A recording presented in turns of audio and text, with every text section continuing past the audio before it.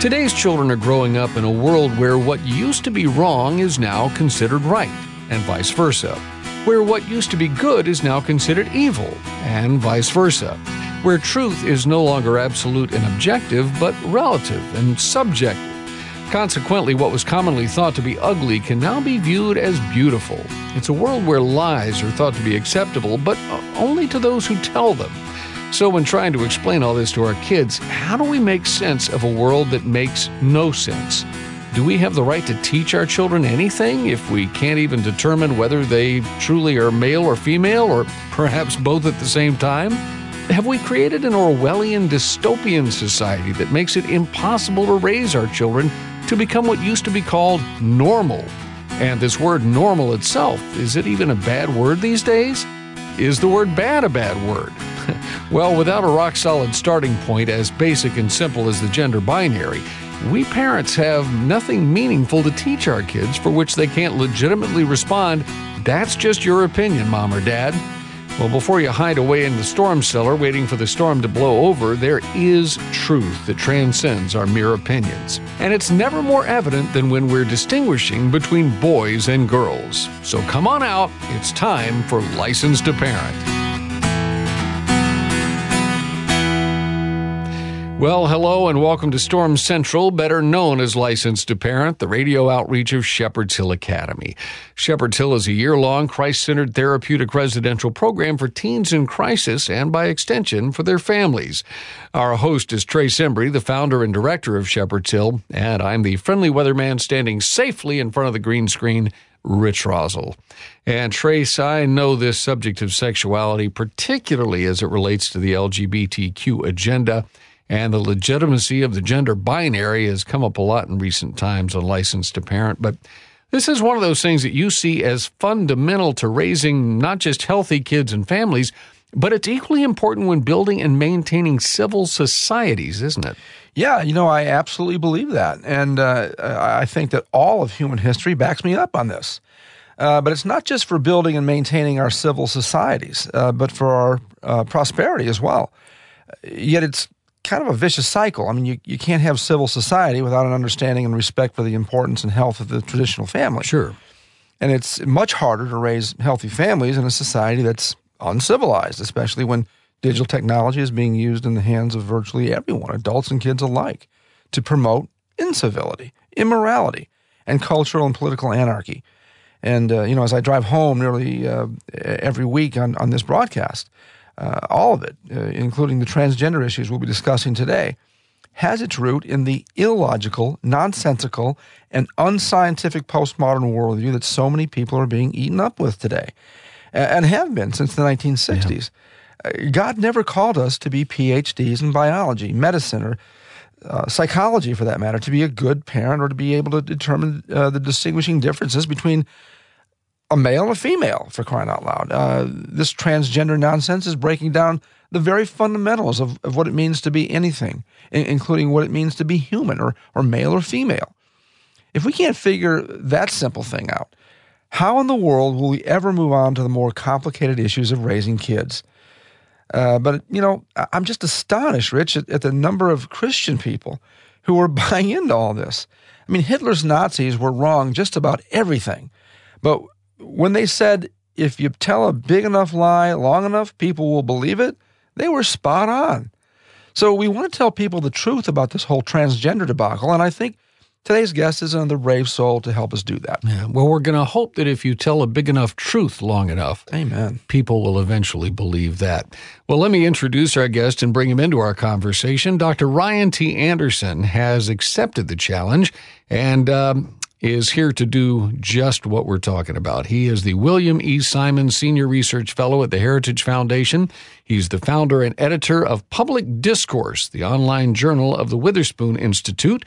He's also the author of a book that we're excited to talk about today called When Harry Became Sally, Responding to the Transgender Movement. He's also the author of Truth Overruled, The Future of Marriage and Religious Freedom, and he's the co-author of What is Marriage? Anderson's research has been cited now by two U.S. Supreme Court justices, Justice Samuel Alito and Justice Clarence Thomas, in two separate Supreme Court cases.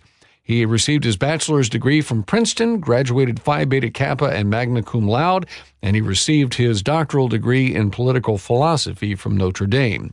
He's made appearances on all the major networks. His work has been widely published by the New York Times, the Washington Post, the Wall Street Journal, and many more. You'll find him on Twitter at Ryan T. And his latest essays and videos are available on his public Facebook page. Well, Ryan, welcome to Licensed to Parent. Thanks for having me. Happy to be with you. Listen, congratulations on the book. Did a great job. There seems to be a whole new approach to science with LGBTQ, whatever issues, but particularly on this issue of transgender. It's kind of like J.R.R. Tolkien or J.K. Rowling came up with it all. How did this happen, and why do so many otherwise credible doctors, scientists, and educators, why are they just rolling right along with this stuff? Yeah, that is that's the big question right now. Yeah. And to the best of my ability, I think the reason that we're seeing this transgender moment in our culture right now is for three reasons. The first is that this is the most recent iteration or outgrowth of the sexual revolution. Yeah. So we're just seeing 50 years after the fact, this is the 1960s, working out its logic. And so what started with the hookup culture in the 60s extends through the rise of cohabitation, the introduction of no-fault divorce laws, non-marital childbearing, the increase in the rates of divorce, 40-50% of marriages ending in divorce, the legal redefinition of marriage, and now we're seeing the cultural redefinition of sex and gender. So part of it is ideology. This is taking place Right. I mean, you took the words out of my mouth, because all of that is a logical outworking of the postmodern thought that took root in the 1960s. This relativism that, my truth is as good as your truth. That's just your opinion. Feels good, do it. Do your own thing. That's all really where it started, correct? Yeah, and that's one of the three. So part of it's bad ideology, but it's not just that. There's also new technology. And so we can't downplay the role of technology, exactly. Especially on the transgender question. We've always had people who felt uncomfortable in their own body. And historically, the way that we responded in compassion, with love. What could we do to help people feel comfortable in their own bodies? Well, there's an objective standard back then that everyone accepted, and then people couldn't compare notes on social media with how they felt and then justifying with every perversion under the sun from people around the globe to make this small problem look like a big one. Yeah.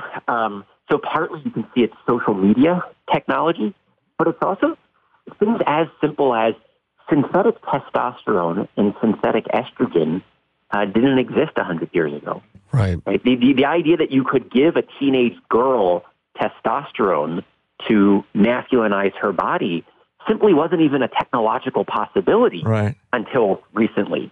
And so when you see the increase in the reassignment therapies, the hormone therapy, the puberty-blocking drugs, the surgeries, this wasn't even a possibility until recently. And so when you combine bad ideology with new technology, that's going to get you part of the way there. Perfect storm. And the medical technology that you sort of alluded to there were sex change operations that were going on back in the 60s, but very few and not nearly as successful as they seem to be now. So, yeah, what you can do with a scalpel is amazing these days. And pardon the way I say this, but in the way that people would have said it back then, those people were freaks, okay? And now it's normalized. What is totally abnormal is now normalized, and even in the case of a lot of young people, hailed as a badge of honor in many cases.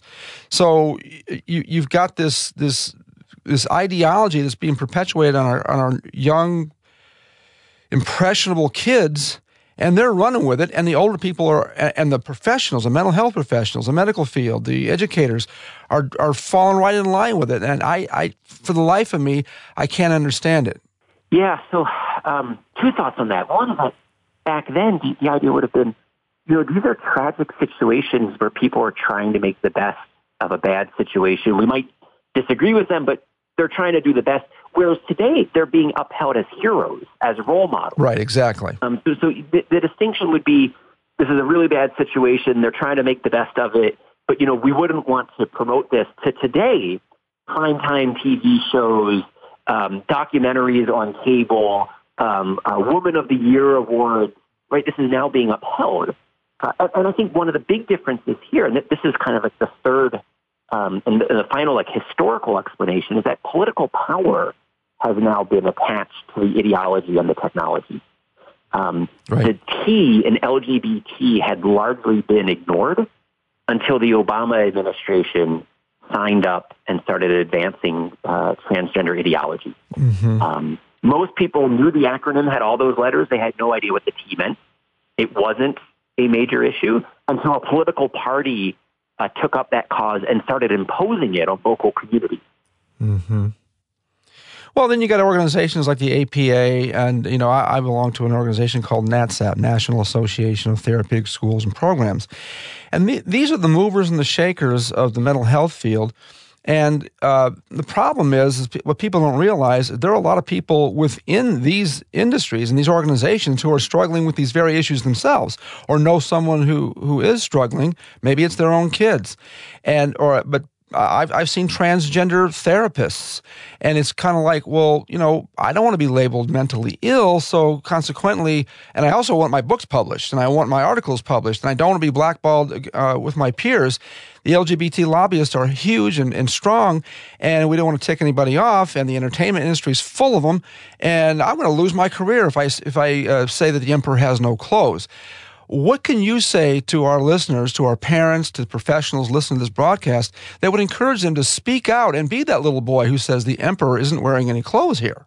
Yeah, that's perfect, because some of the physicians that are going along with this aren't just going along with it. They're actually the ones pushing it, either because they have a personal vested interest or they have an ideological vested interest. Frequently, the people who are writing the official guidelines and recommendations are the actual ideologues and activists. And then the other group of people are the people who have been cowed into silence. Exactly. People who are afraid to speak out. But thankfully, increasingly, more and more physicians are willing to speak out. I've been able to host some events at the Heritage Foundation with physicians speaking out, with radical feminists speaking out, even with lesbians speaking out, saying that the LGB and the T part of the acronym are different. Yeah. In the book, just to give you an idea of what the science actually shows, in the book, I quote kind of chapter and verse of study after study, even Obama administration governmental reports pointing out that sex reassignment procedures have a host of negative consequences. They don't adequately resolve the underlying struggles, the underlying tensions, the underlying psychosocial problems. And what we need to do is to create a platform for more and more physicians, more and more therapists, more and more endocrinologists, more and more pediatricians to feel comfortable and confident that they can speak out. Well, I'll tell you what, I'm not a doctor, but I have doctors or therapists that work for me. And I can tell you what, when I go to these organizations, I'm one in a room of 200 that do speak out, and I've given kind of an open door for others to speak out as well. And they'll pull me aside in the hall and say, hey, I'm glad you said something. I'm like, why didn't you say something? This is insanity. But the problem is courage is contagious. It is. That's one thing. Every time you speak up, you're giving someone else the encouragement that person needs to have the courage to then speak out. And that's partly why I wrote the book, right? Partly we need the knowledge. People exactly. need to know the facts, the truth, so that they can speak out, and then other people will speak out. Right. And I thank you so much for that, too, because more of the laymen need the information that you have in this book, and it will help them fuel their argument and give them the courage to speak out.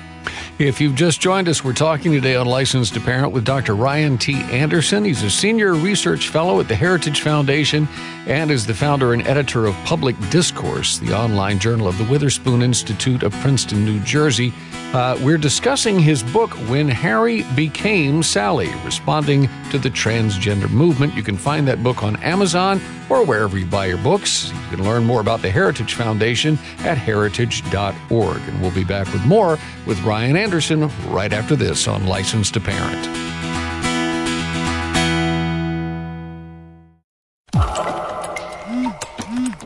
Everywhere we go, we're surrounded by screens. Have we entered into a techno-utopia or a virtual prison? Is our social experience richer and deeper, or more shallow and artificial? Discover insightful answers to these questions in the documentary DVD Captivated: Finding Freedom in a Media Captive Culture. You'll learn from media experts, church leaders, and inspiring individuals and families from across the country, including Trace Embry and students from Shepherd's Hill Academy. Most importantly, you'll discover how God's Word addresses the unique media challenges we face today. Captivated: Finding Freedom in a Media Captive Culture. Available in the store at licensedtoparent.org. Proceeds benefit the Shepherd's Hill Academy Scholarship Fund. Teen rebellion, depression, addiction, rage, cutting, and suicide are destroying our families today. But there is a way out. Shepherd's Hill Academy offers a 12-month, Christ-centered nonprofit residential program where kids are being transformed with a biblical worldview and often medication-free. Christian apologist Ravi Zacharias is just one of many Christian leaders who understands what's happening at Shepherd's Hill Academy. It really is such an honor to come alongside Shepherd's Hill Ministries and Licensed to Parent to rescue those who have been seduced along the way. I cannot gainsay how important this is, and to get behind a ministry like this, one will find the rewards to be extremely powerful in changing society. Get the help you need at Shepherd's Hill Academy. Go to helpmytroubledteen.org. helpmytroubledteen.org.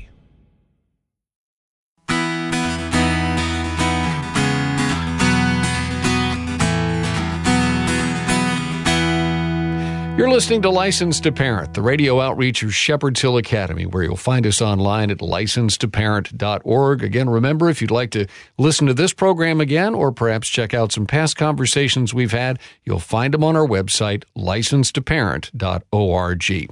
And today we're talking with Ryan T. Anderson. He's the Senior Research Fellow at the Heritage Foundation and also author of the book we're talking about, When Harry Became Sally, Responding to the Transgender Movement. Trace? Ryan, we talked about heroes before the break. What kind of discussion should parents be having with their kids about a guy like Bruce Jenner being called a hero by so many in the media?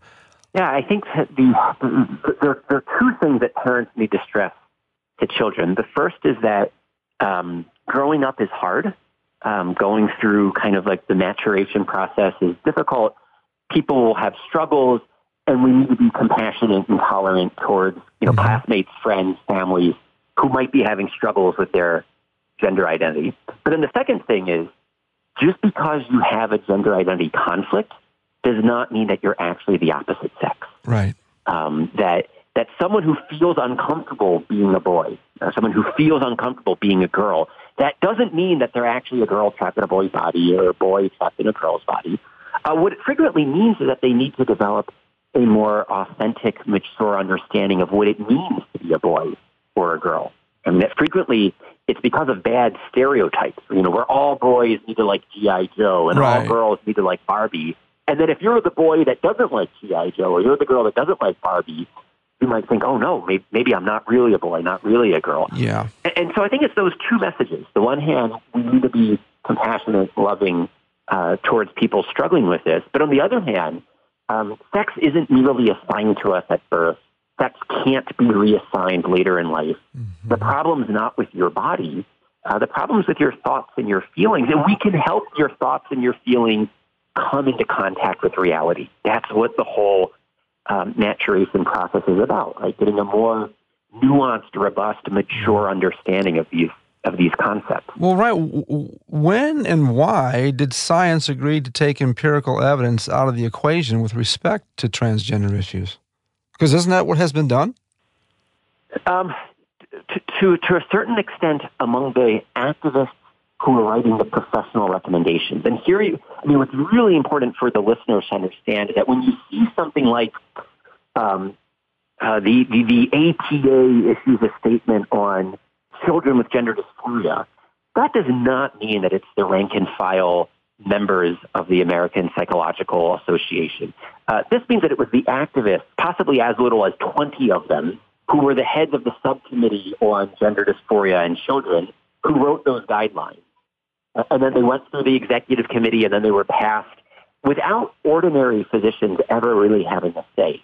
And more physicians are speaking out about this. And so what you see is that there are many evidence-based, reality-based physicians who are practicing good medicine, but then there are some activists and ideologues who are kind of capturing the positions of power within these professional organizations who are promoting ideologically driven guidelines.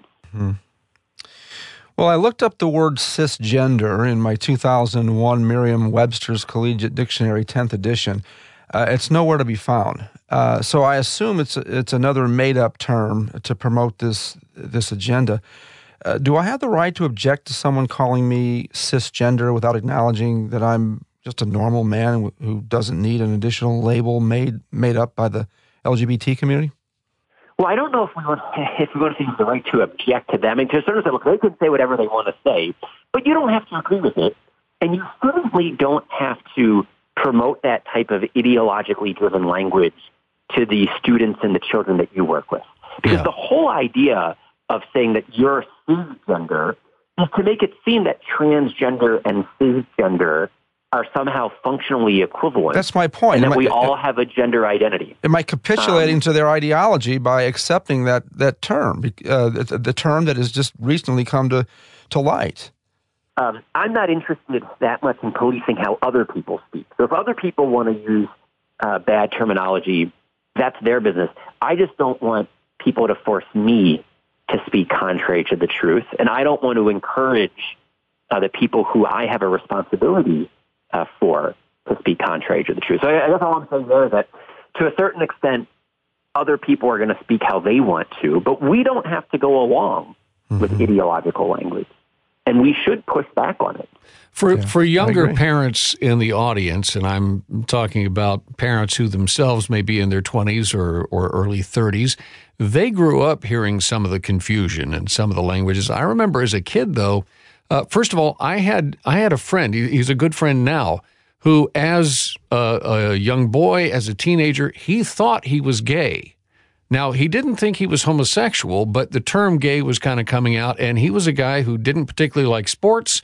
He was into drama and music and just the non-traditional male interests, and he thought, because his, other friends use these terms, he thought he must be gay. So there was a labeling thing that people grew up with that created all sorts of problems. But also little boys, for example, at a very young age are at a point where they can't stand girls. They only like boys.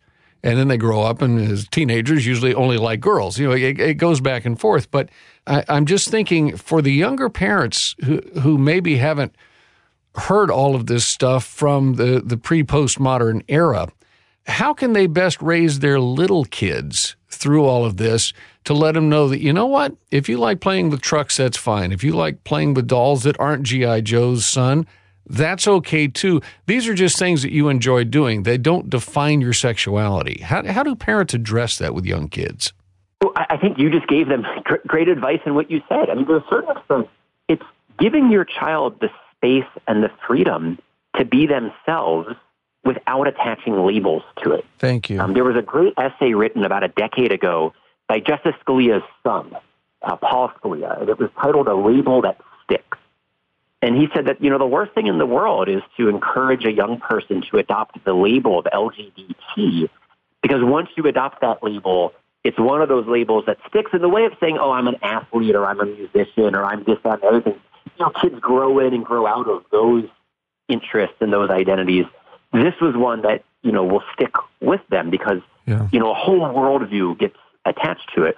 I think the best advice for parents on this is just let your kids be themselves without them thinking that this therefore means that they fit into some box that postmodernists have defined them as. Yeah, no doubt about it. I think, am I right or wrong in saying that, there's a continuum in maleness. There's a continuum in femaleness. My wife still holds track records for track. She was a tomboy, but there couldn't be a more feminine beautiful female species in the world and my wife. Am I wrong in saying that, as a male, I can still be an artist or a figure skater or a hairdresser? I'm still a male, and then the continuum on the other end of that might be that G.I. Joe guy you were talking about. Does that make more sense? And your interests on that continuum will move. Yeah, we'll over move. life. Right, yeah. Exactly. Yeah. I would say that being male or being female, those aren't a continuum. Those are actually binary. Right. Like someone is a male or is a female. But the way that we express our masculinity, That's the way what I'm that we getting at. express our femininity, those exist along spectrum. Yeah, there's a continuum And so I think within each, is my point.